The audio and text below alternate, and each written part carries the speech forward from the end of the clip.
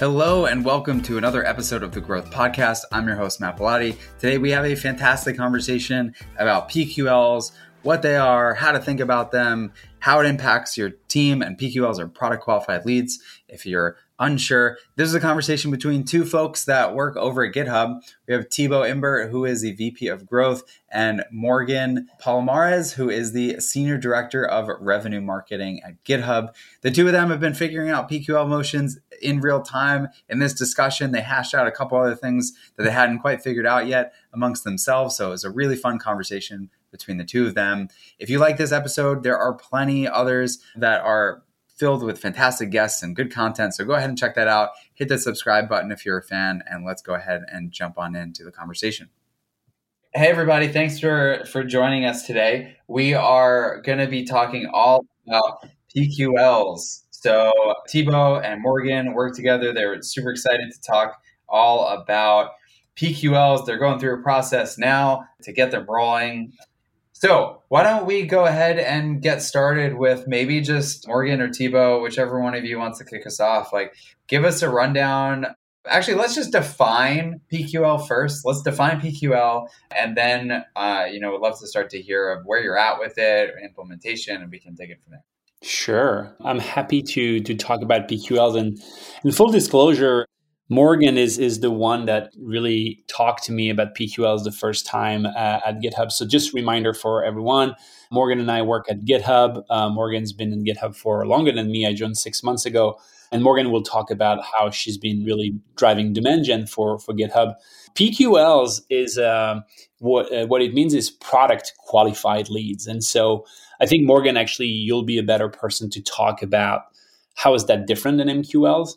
And PQL is kind of like a new term, honestly. I think if you talk to a lot of people in even the demand gen space, they might know what PQLs are in terms of like how you think and how you define. But the PQL term is kind of like still an emerging thing.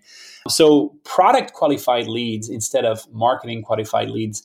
The main difference is that you make product the way to qualify the lead. And so in a nutshell, the gist of it is you use product usage as a way to define intent and really the kind of like the qualification of that lead. Obviously, it works really, really well, if not only for, free and freemium products or trial products where people can just try the product self-serve. So that's what it means, product qualified. PQL is a product qualified lead. Yeah, I think that's super helpful, Thibaut. I sort of think about PQLs definitely in terms of intent. So there are some MQLs that obviously have been brought in from a marketing team that serves either demand gen or demand capture. So it's either you're bringing people in that already have buying intent and you're just bringing them to your solution, or you're actually putting that thought in their mind that they have this problem that you're able to solve and you're bringing them, and then also hopefully convincing them that they should be making a buying decision. So that's both of those efforts that are trying to bring this lead to you and the company. Whereas a PQL is just a yes and to that. So we are still bringing in those leads to our domains, trying to get that website traffic. But instead of bringing them to a form and then like using lead scoring and previous data to say this is the ideal MQL, you're actually bringing them directly into the product and you're letting them sort of showcase to you their intent. And then you take their activities either in the trial or in the product, and you come up with the most important activities or actions. And then you use that to then inform your scoring model. So I love having both MQLs and PQLs. And I think of PQLs as just a second high intent funnel that I'm now able to tap and start sending qualified leads over to the sales team. And, maybe it'd be helpful if we give people a couple examples of what a PQL might look like at different companies. And then I would love to hear, how you're thinking about it at GitHub. Yeah. So when I was at Zendesk before GitHub, we really looked at PQLs from a trial perspective. So the demand generation team was really trying to drive traffic to the trial.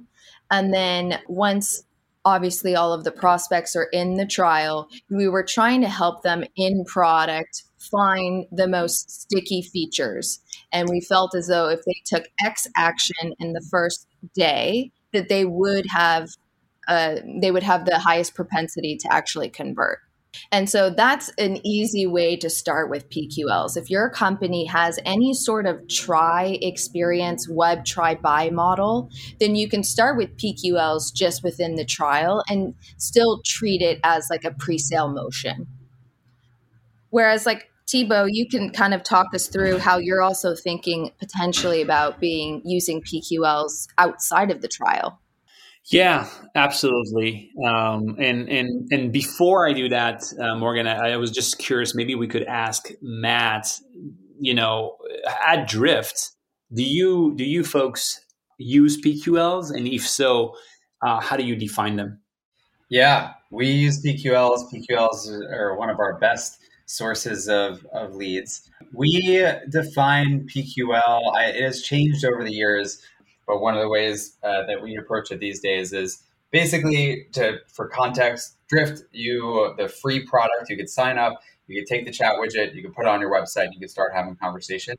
And so for us, a PQL looks like somebody that has had a certain amount of conversation activity in a given time frame, because it means that their website has the right amount of traffic to generate conversations, and they most likely have some sales folks that could use Drift to generate more of those leads. So we look at it a lot from the perspective of how many conversations are they having on a daily basis, and how many meetings are they booking using Drift, and those are our core levers. So it's less like did they install the widget or not, and it's more of what type of activity are they getting once they have installed our chat widget.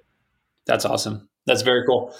Yeah, and so back to Morgan's question, the way, as both of you pointed out, it's all about these leading indicators that correlate with conversion. And so there's this kind of like data exercise to look at what are the patterns and what activation means really for these customers.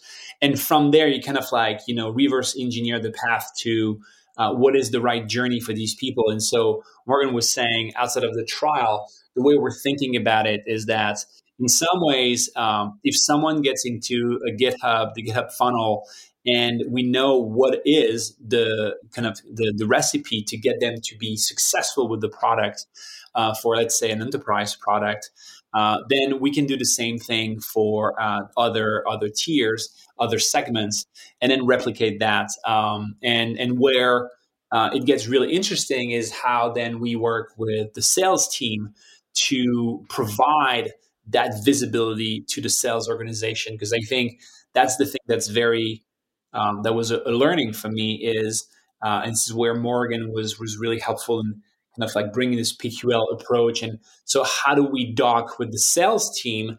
Because the sales team really needs that data today to do, outreach to accounts. And instead of, going on LinkedIn and looking at, people that are getting Series B, D, E, and saying, okay, maybe these people are ripe now to engage. You're looking at their engagement. You're looking at their are they stuck? Are they healthy? And how do you deploy customer success and to make sure that they're successful and that you engage with them at the right time? Yeah, I love that, Thibaut, because PQLs, and if you have never worked with PQLs before, one of the great things you can do to first get started, obviously, is start to look at your existing customer base and then see which of these customers are using our product in the way that, makes us feel obviously good about ourselves, that they've actually gotten the value in what they've purchased. And you start to look at the behavior that they have in your product. And then you start to look at those attributes and say, okay, how can I then start to help future customers adopt what our best customers are already doing and bring that all the way through to the pre-sale customer lifecycle. So that also when that lead has become a customer, you already have the motion going from a trial perspective. But the key really in all of it is that it unlocks all sorts of segmentation for you. Whereas like if you're strictly in an MQL world, you are really segmenting your audience based off of job description, a few more attributes, and or the annual reoccurring revenue, the quarterly reoccurring revenue. It's a revenue sort of number that also helps you do segmentation. Whereas when you start moving into the PQL world, or even just looking at product usage in general, you're not looking at things from which accounts are, bringing us the most money. It's about which accounts can use our help in getting more information in order to find that value discovery faster. That's what's really cool about PQLs and in going in that direction in general, even if you don't necessarily come out the gates with a PQL model at your company. Yeah, at the end of the day, the PQL, it is the customer or user has truly expressed their qualification rather than you assuming qualification of them being a good customer based on all those other like firmographic data points that you're talking about. Absolutely. Yeah. And then even from a mindset perspective, you're not necessarily trying to get that individual to complete another form for you. You're really changing your whole approach and mindset on how do I help them get the most value as quickly as possible. Yeah. And one thing that I liked in that is that because we were able to, or at least because we want to be able to provide that, these insights to the whole company on if people are successful, then you also, at least in the conversation we've had so far, you make people feel good about bringing more traffic to that rather than, getting just people to talk to sales. There will always be people, a set of customers and companies that will want to talk to the sales organization, to salespeople first. And some companies will want to just try. And with the PQL approach, you make that conversation with the sales organization easier because you say, hey, it's all right. There are different people out there. Some people will still engage with you directly. And the ones that will get into the funnel and get into the product we will be able to scale the pipeline by making sure they're successful, self-serve, and we will provide that insights to you as the mature so that you know when to engage. And so that way, you really provide that visibility and a plus to the sales organization so that they don't feel like you're just taking traffic away from them. So it really helps have that conversation. And in full candor, we're still getting into that motion and instill a conversation on our side. But at least in so far, it has been really effective at kind of like making people understand that it's a conversation about how everyone wins rather than, growth versus sales versus marketing. And on that note of growth versus sales versus marketing, we've talked about like the product perspective of it, the growth perspective of it, the marketing perspective of it, and the sales perspective of it. Who owns PQLs? Like who is in charge of them, right? Because fundamentally, the people getting to the website to sign up in the first place, that's got to come from marketing. And then the reps are the ones doing stuff with it. And the product team is the one building the trial motion, right? Like how do you think about like ownership lines? Because Thibaut, you're in product growth type side. Morgan, you're over on the marketing side. Would love to take on that. It's a good question. And honestly, I don't think Morgan and I have talked about this, though I'm sure Morgan has a point of view because she's been thinking about more of that dimension more than myself. But I think Morgan, actually, let's talk about this live. It'd be funny. But from my perspective, product growth really, our team is really about making these PQLs successful. So our job is to create the best product experience for these PQLs to be successful. And that's changing the product experience, that's really understanding activation, using the channels, notifications, emails, and everything we can, and also obviously product to make sure they're successful. And I wonder, I do think our team will have an impact on bringing more PQLs, let's say a pricing page.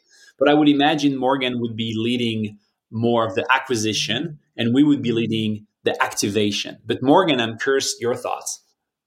Yes, Matt, this is a great question. We haven't figured this out. So this is great.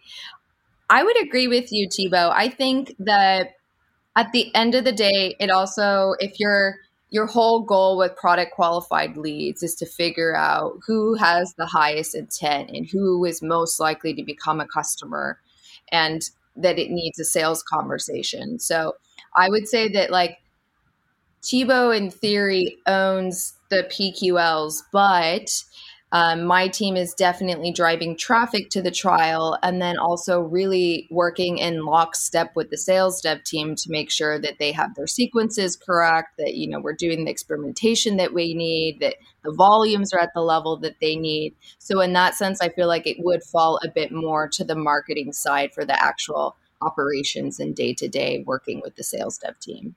I don't know, Thibaut. You tell me. Yeah, I agree. I think that makes sense.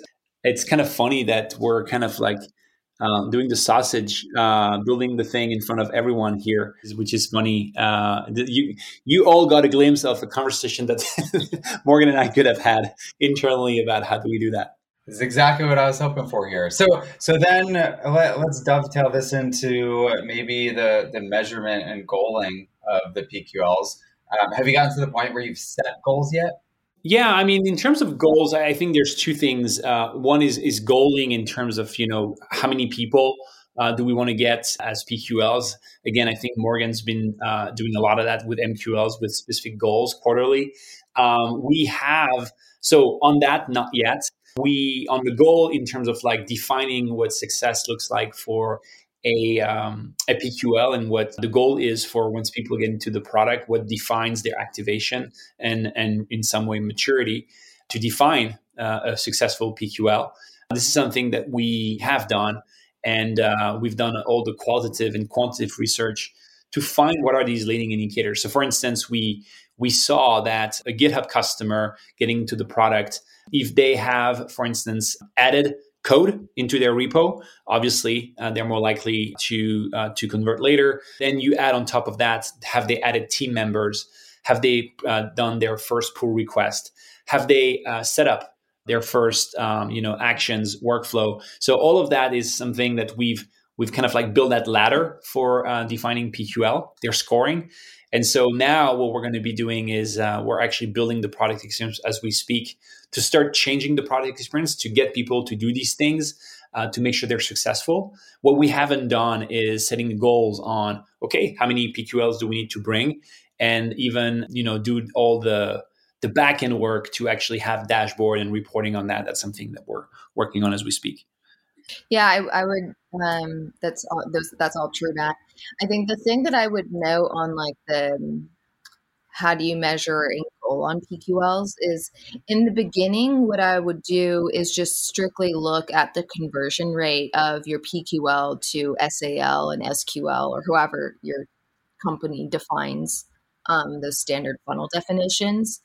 Because I would hate for anyone to feel like they have to come with a large volume of PQLs.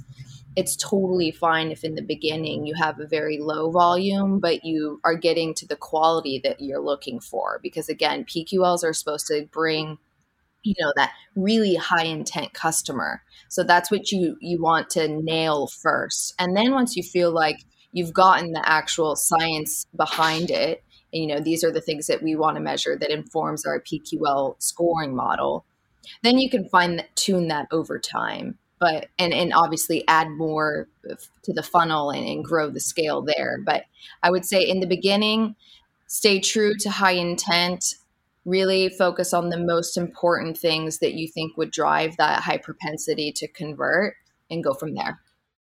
Yeah. And Morgan's been talking a lot internally about intent of leads. And so in some ways, PQLs are probably would be the most qualified leads. I mean, assuming they activate, this would be kind of like the most qualified lead we can get in some ways.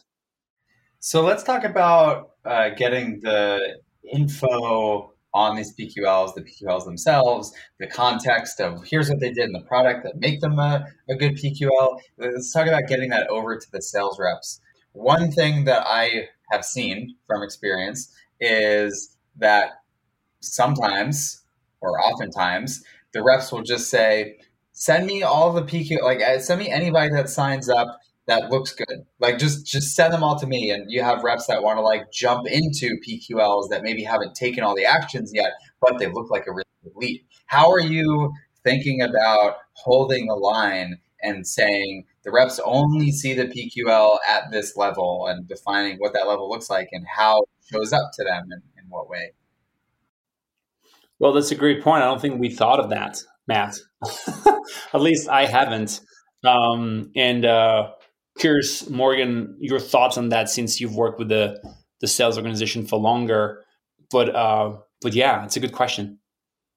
Yeah, I mean, it goes actually to like a larger philosophical question on like how much do you tell the sales team about your scoring and routing models.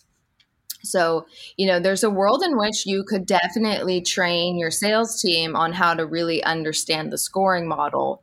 I've found, though, that once they understand the scoring model and they get any lead outside of the very best one, they don't focus on it as much after. So I think there are some advantages of the team not fully understanding the scoring model in detail, but knowing that if it gets added to their queue, it has absolutely passed the scoring threshold and they should have confidence in that lead and follow up with them just as they would with the hottest of the hot lead.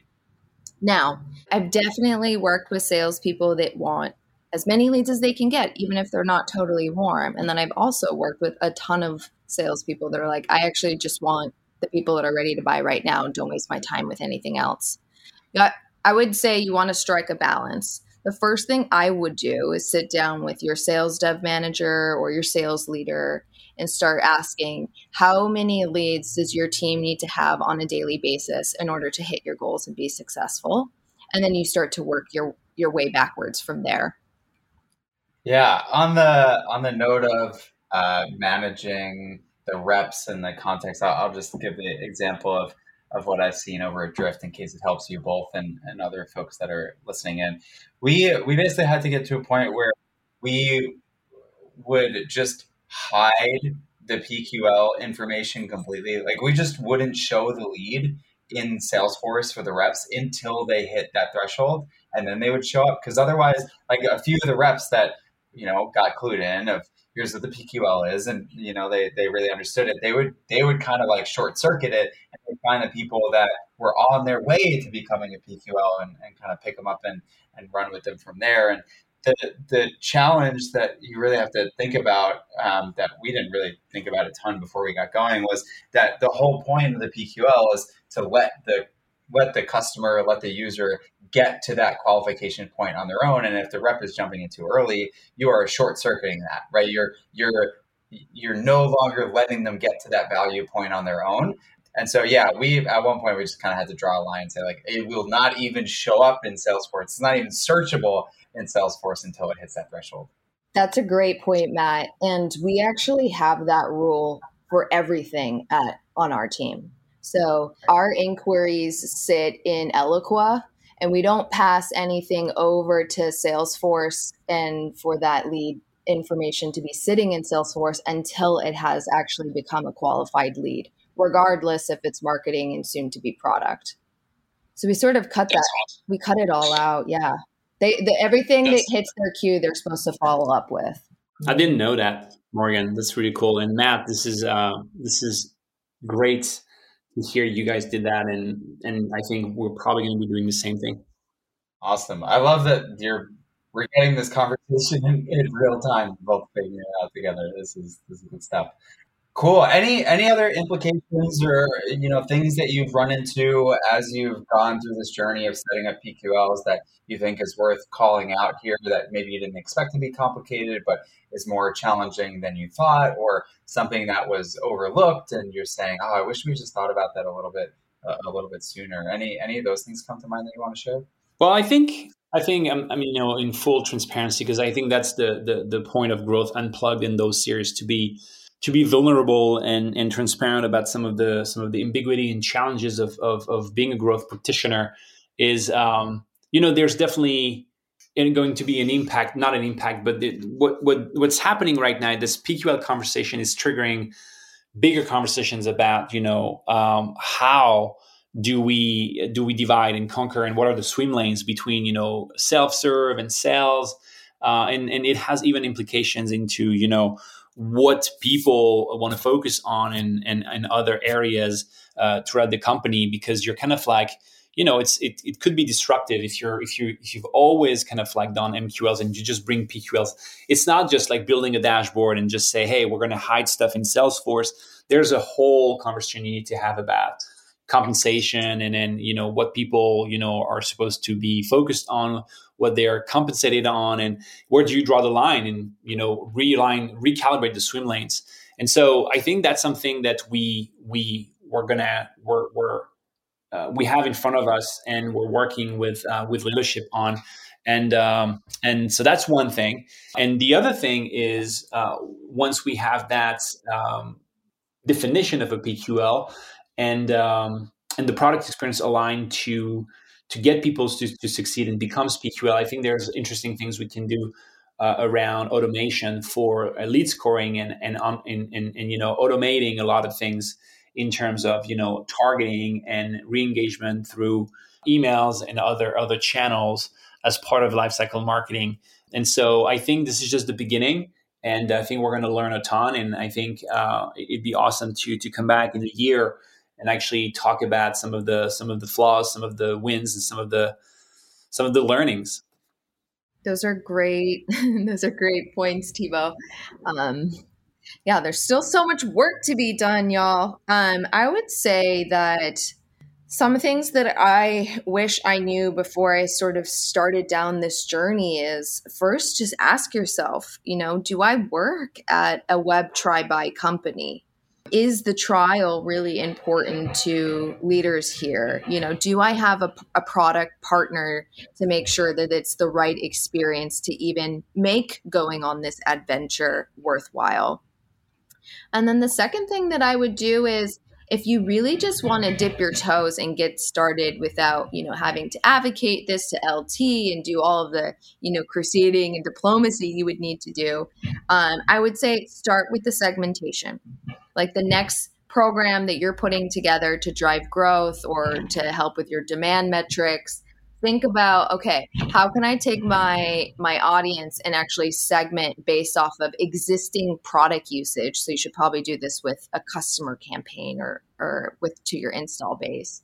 And then actually go through the segmentation of the product usage instead of doing it by top target or the biggest accounts or whatever sales is telling you is most important, and see what the data shows and tells you. And then take that win and make it into something bigger, and then really then advocate from there that this is the future of how your business should be thinking about this. Well, this has been a great conversation. Thank you both for talking through a bunch of this stuff in real time. This has been great. Thank you so much for listening to the podcast. As always, I know there's so many things you can do with your time, energy, effort, things you can watch, listen to, work on, whatever it might be. Thank you for spending it here. If you were a fan of this episode, hit the subscribe button. Plenty more episodes to come. Check out some of the past ones. If you liked it, I would super appreciate a review on the podcast app. Any questions, feedbacks, ideas, anything like that, my email is matt@drift.com. Feel free to reach out. Thanks, and I will catch you on the next episode.